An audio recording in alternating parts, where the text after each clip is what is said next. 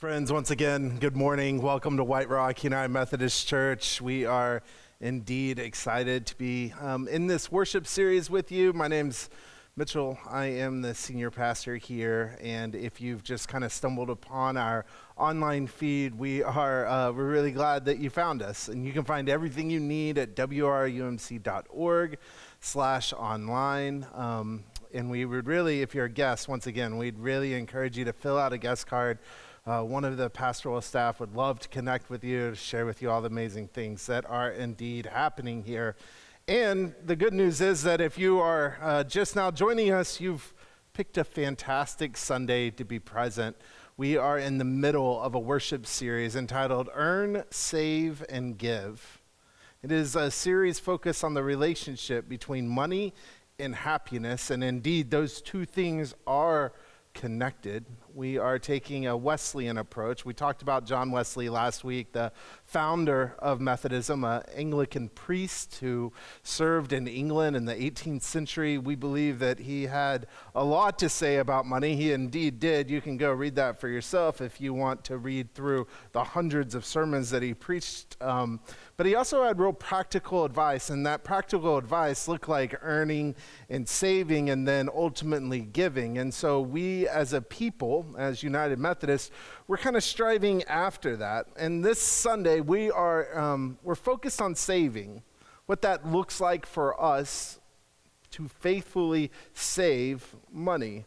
I think it is both the hardest and the most beneficial aspect of this series, because saving money is as much a spiritual issue as it is anything else. And so we're going to explore that together today. Will you pray with me?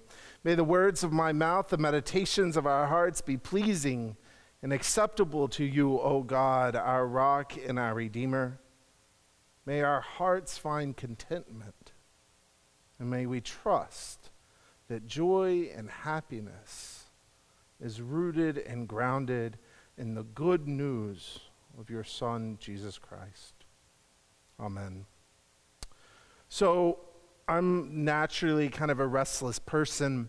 I don't like to stay in one place for too long. My freshman year of college, I got the itch to kind of go travel abroad and spend a semester studying abroad. And so my sophomore year, I began applying to different programs. And then eventually I got accepted into a program. And during the spring semester of my junior year, I packed my bags and I headed to England to study at the University of Oxford.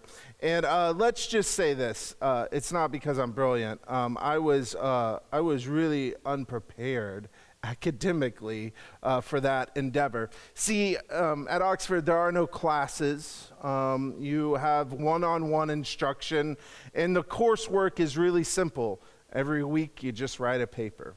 And so that's what I did.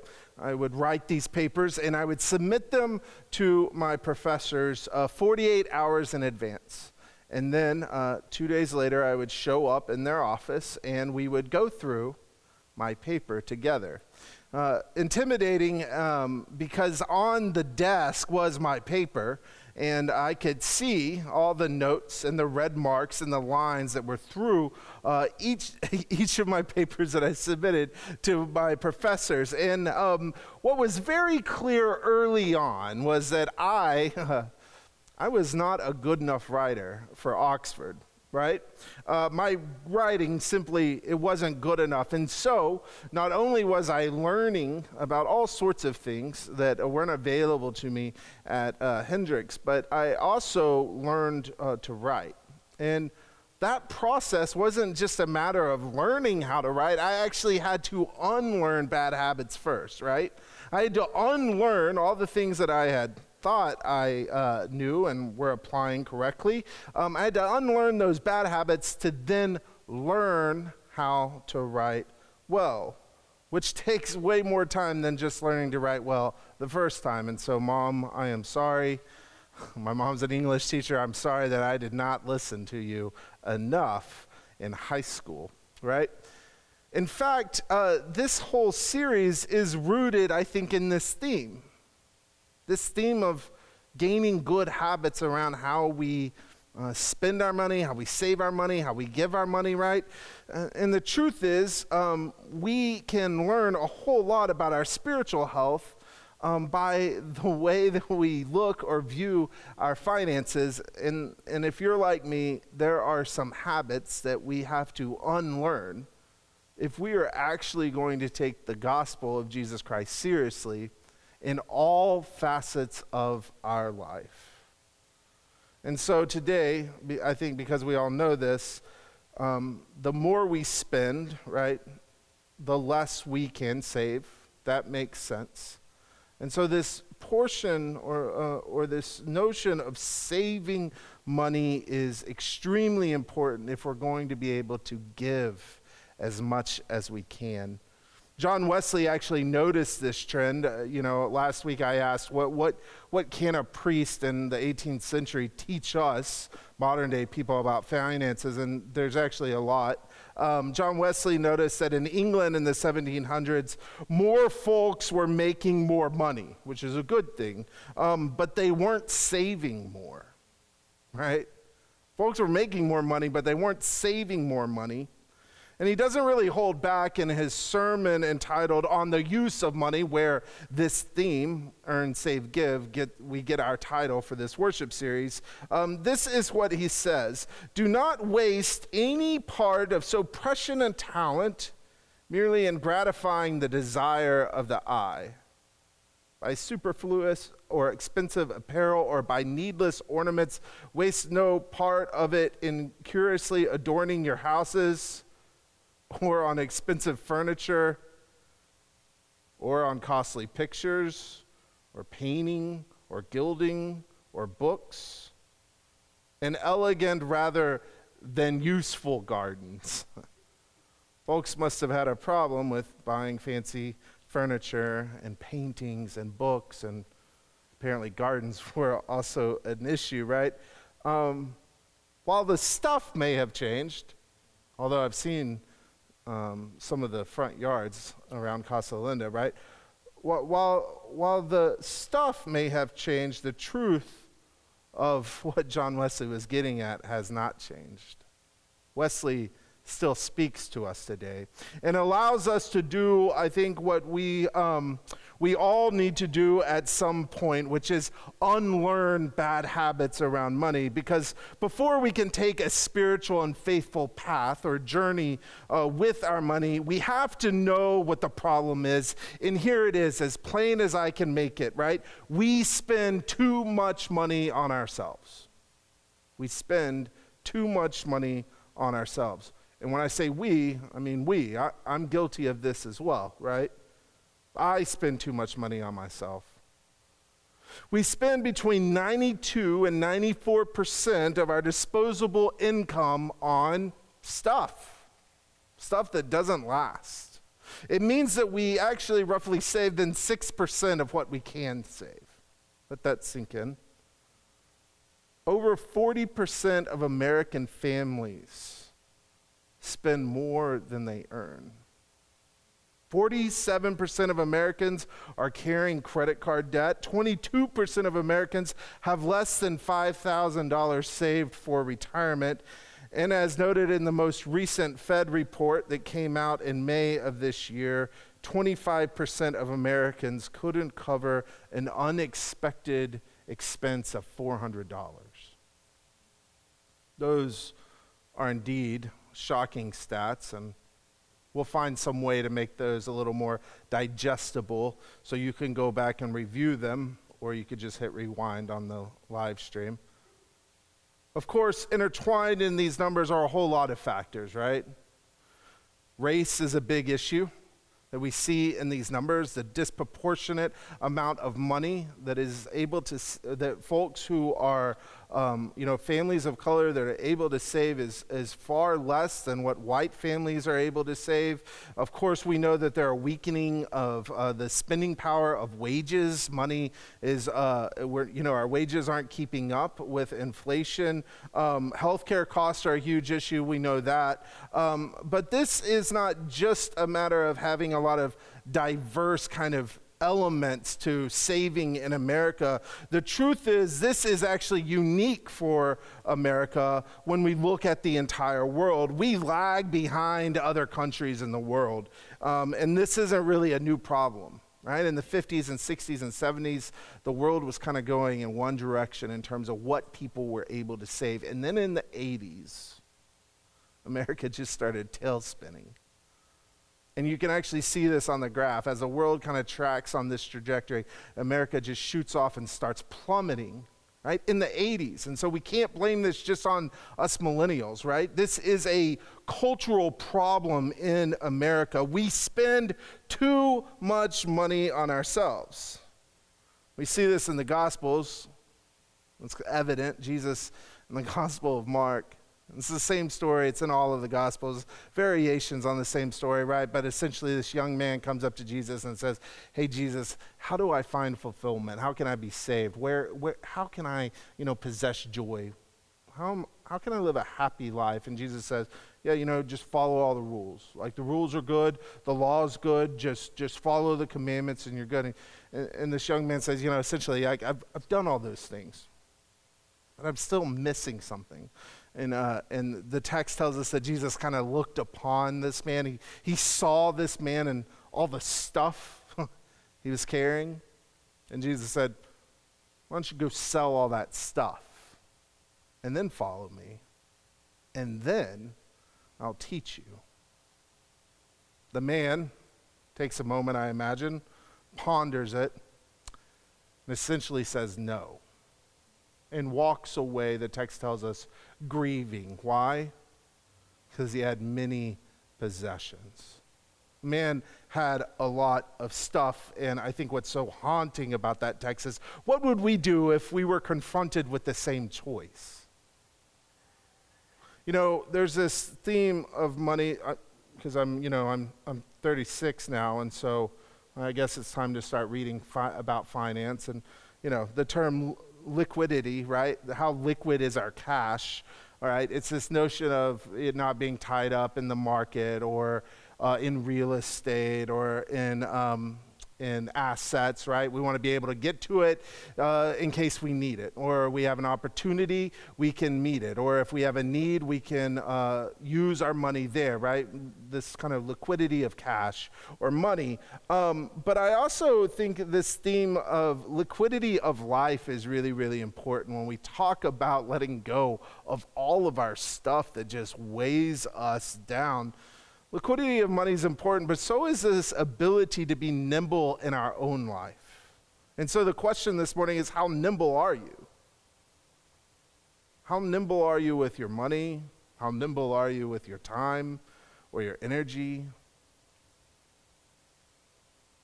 Have we become so accustomed to spending money on ourselves, on stuff, on furniture, on tech and gadgets, on fancy gardens, right? Have we become so accustomed to spending so much money on ourselves that we have literally nothing left to give? How able are we to respond to either needs or opportunities with our time, with our energy, with our money? It's a question that I think we should ponder for a while. Are we saving some back in hopes that we can respond to God well? Scripture often reveals our own problems to us, as we just see in the Gospel of Mark. The young man who grieves because he has a lot of stuff. Some days that is truly me, no doubt. I also grieve because I recognize the tension that exists between my love of worldly possessions and my love of Jesus. But Scripture also does this awesome thing that if we spend enough time with Scripture, it begins to reveal a solution or opportunity for us. Right? And the antidote to this spiritual problem of spending too much money on ourselves is cultivating a spiritual and holy discipline of contentment. Here's what Paul says about contentment in Philippians 4. A little context, Paul's in prison. Paul has a wild life, highs and lows, right? And he's in prison, and the Philippians send him some money, right? And this is what he says in Philippians 4. I rejoice in the Lord greatly that now at last you have revived your concern for me. Indeed, you were concerned for me, but had no opportunity to show it.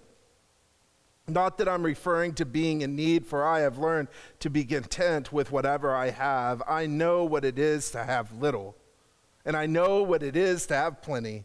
In any and all circumstances, I have learned the secret of being well fed and of going hungry, of having plenty and of being in need. And I can do all things through him who strengthens me. Paul reveals to us, I think, rather clearly, that if we want to have happiness and we want to cultivate joy in our life, we must focus on what we have and not become disappointed in what we don't have. If we really want to be happy in this life, we must focus on what we have and not be disappointed in what we don't have. Data actually suggests this to be true, by the way. It's not just what we read in Philippians, it's also what science is beginning to tell us. It suggests that some of the happiest people are those with the least amount of money. We know that.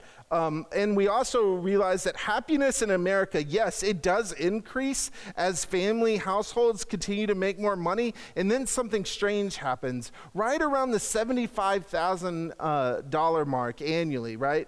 Household income, happiness plateaus. You make 100K, you don't get any happier. 150K, you don't get any happier. 400K, you start to actually get less happy.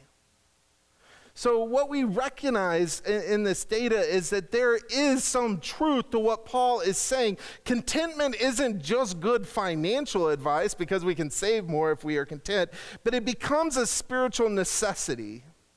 Because without contentment, we stunt rather significantly our own spiritual growth. In Hebrews, in the 13th chapter, we hear this: keep your lives free from the love of money and be content with what you have, for he has said, I will never leave you or forsake you. So we then can say with confidence, the Lord is my helper, not my bank account. I will not be afraid. What can anyone do to me? I think this cultivation of contentment in our life actually starts with doing some very practical things. John Wesley, right, practiced this practical piety, and so this is what I want to end us with this morning. I don't want to just tell you to cultivate contentment in your own life and then not try to figure out how to do that in my own life or within this community. And so here are three things, or three keys to contentment. The first is this: if you don't need it, don't look at it, right? Seems rather simple, maybe a bit odd, but here's an example. The other day, I was in a particular phone carrier store because I was finally fed up with my previous phone carrier, and I was switching plans, and it was a whole mess, and if you've done it, you know, right? And I was in there with my dad, and because we're getting on the family plan, try to like beat down the cost of cell phones. And I had this newer phone, but it wasn't the newest phone.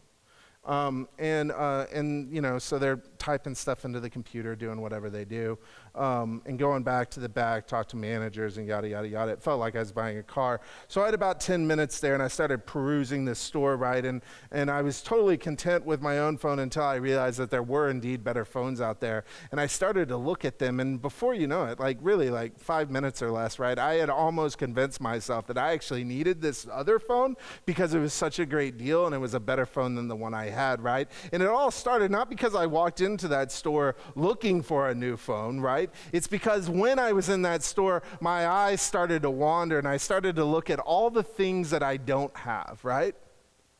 And that's a dangerous cycle. Maybe a kind of a silly example, but I think it speaks to the depth and the danger that we have when our eyes are wandering, right? Scripture shows us this too, time and time again, that if we don't remain focused, right, we will kind of go off course. So If you don't need it, don't look at it. Number 2, right, is spend time then looking in the opposite direction. Right? Like I said in point 1, we have a tendency to look at those things that are out in front of us. Adam and Eve, David and Bathsheba, right? The young man who leaves grieving, right? Can't really process by looking back. But what would it look like in our lives if we focused on what we do have instead of what we don't have? The physical stuff, sure, but also the relationships that we have, the opportunities we have, the freedom that we have. Contentment then hinges on being able to do these 2 things really, really well. And we can practice them. They are disciplines. We can actually get better at contentment when we really are focused on not paying attention to the things we don't need and looking in the opposite direction. But the third key is really the fuel that keeps us pursuing contentment day in and day out. And that is, think about joy historically. Think about what has brought you joy over the years. Look, I'm a big fan of retail therapy because sometimes it works, right? And, 2020's been that type of year. And so there are some things that I bought just because, I'm bored at home. And I need a little pick-me-up, right? And obviously, that's probably true for a lot of us because 99% of the world is kind of struggling right now financially, but there is 1% that's doing really, really well. If you want to see a company that's doing really, really well right now, just go look at the current stock prices of Amazon, right? So we know that there is this drive within us to in the moment try to feed ourselves with more and more stuff to try to find joy. But if we actually apply this key, right, think about joy historically, we come to realize that the happiest moment when we purchase something is when we click that buy now button, right? And then it begins to fade a little bit. That's because stuff doesn't have that long of a shelf life anymore. And because there's going to be new opportunities for new stuff, right? All the time. Last week at dinner, we had this thing where we listened to vinyl records at dinner, and Cash was wanting to hear a trumpet song on a record, and I was like, man, this is a perfect time for me to buy that new Miles Davis album that I really wanted. And I realized then that Cash didn't want to wait 2 days to hear the trumpet song. He wanted the trumpet song now at dinner, and if I waited 2 days, he wouldn't even care, right? And so I was flipping through all my beat-up vinyl, and I found this really beat-up Louis Armstrong record, and I put it on, and immediately his eyes just lit up. And I realized something at that moment, right? That, yeah, I could have bought the new thing. I could have bought that vinyl that I really, really wanted. But the joy that exists when we actually pay attention to the relationships and the opportunities in front of us, that stuff's priceless. That stuff is priceless. Joy isn't truly found in our stuff, but it is found in our relationships. This is how we continue to build a life of contentment, because the stuff we buy historically fades away. When we recognize when we are the happiest and the most joyful, we realize what is in front of us and the opportunity that exists, and we begin to live a more content life. And when we are more content, we can save more. And guess what? When we save more, we can give more. This week, you will receive in the mail a letter and a pledge card. If you're one of our members or you're one of the really committed folks to our church and the work that we're doing. And I like preaching about money every year, and it's no surprise that when we preach about money, we also do so with an annual giving campaign. And the reason is this, because we want folks to really prayerfully consider what they're giving, and we want all of us, right, to practice generosity, practice what we are hearing and reading about and learning about and praying about. We want to actually put it into practice. That's why we're Methodist. And so this week you're going to have an opportunity. You're going to see a pledge card, and I ask that you just pray about it. I don't need to know right now what your number is going to be, what you're going to put down on that card for 2021, but I do know this, that as we begin to respond to God, and we begin to be generous with what we have, right? It goes all the way back to week 1, right? We've got to be comfortable earning money, and we've got to become really, really comfortable with saving money. Next week, we're going to talk about why giving our money away is maybe one of the most important things we can do as a people of faith. But this week, you'll get a card. I want you to pray about it. If you have questions about the campaign, you can reach out to me. And I will continue to keep our church in my prayers as we do this holy work of giving our money away together. In the name of the Father, Son, and Holy Spirit, amen.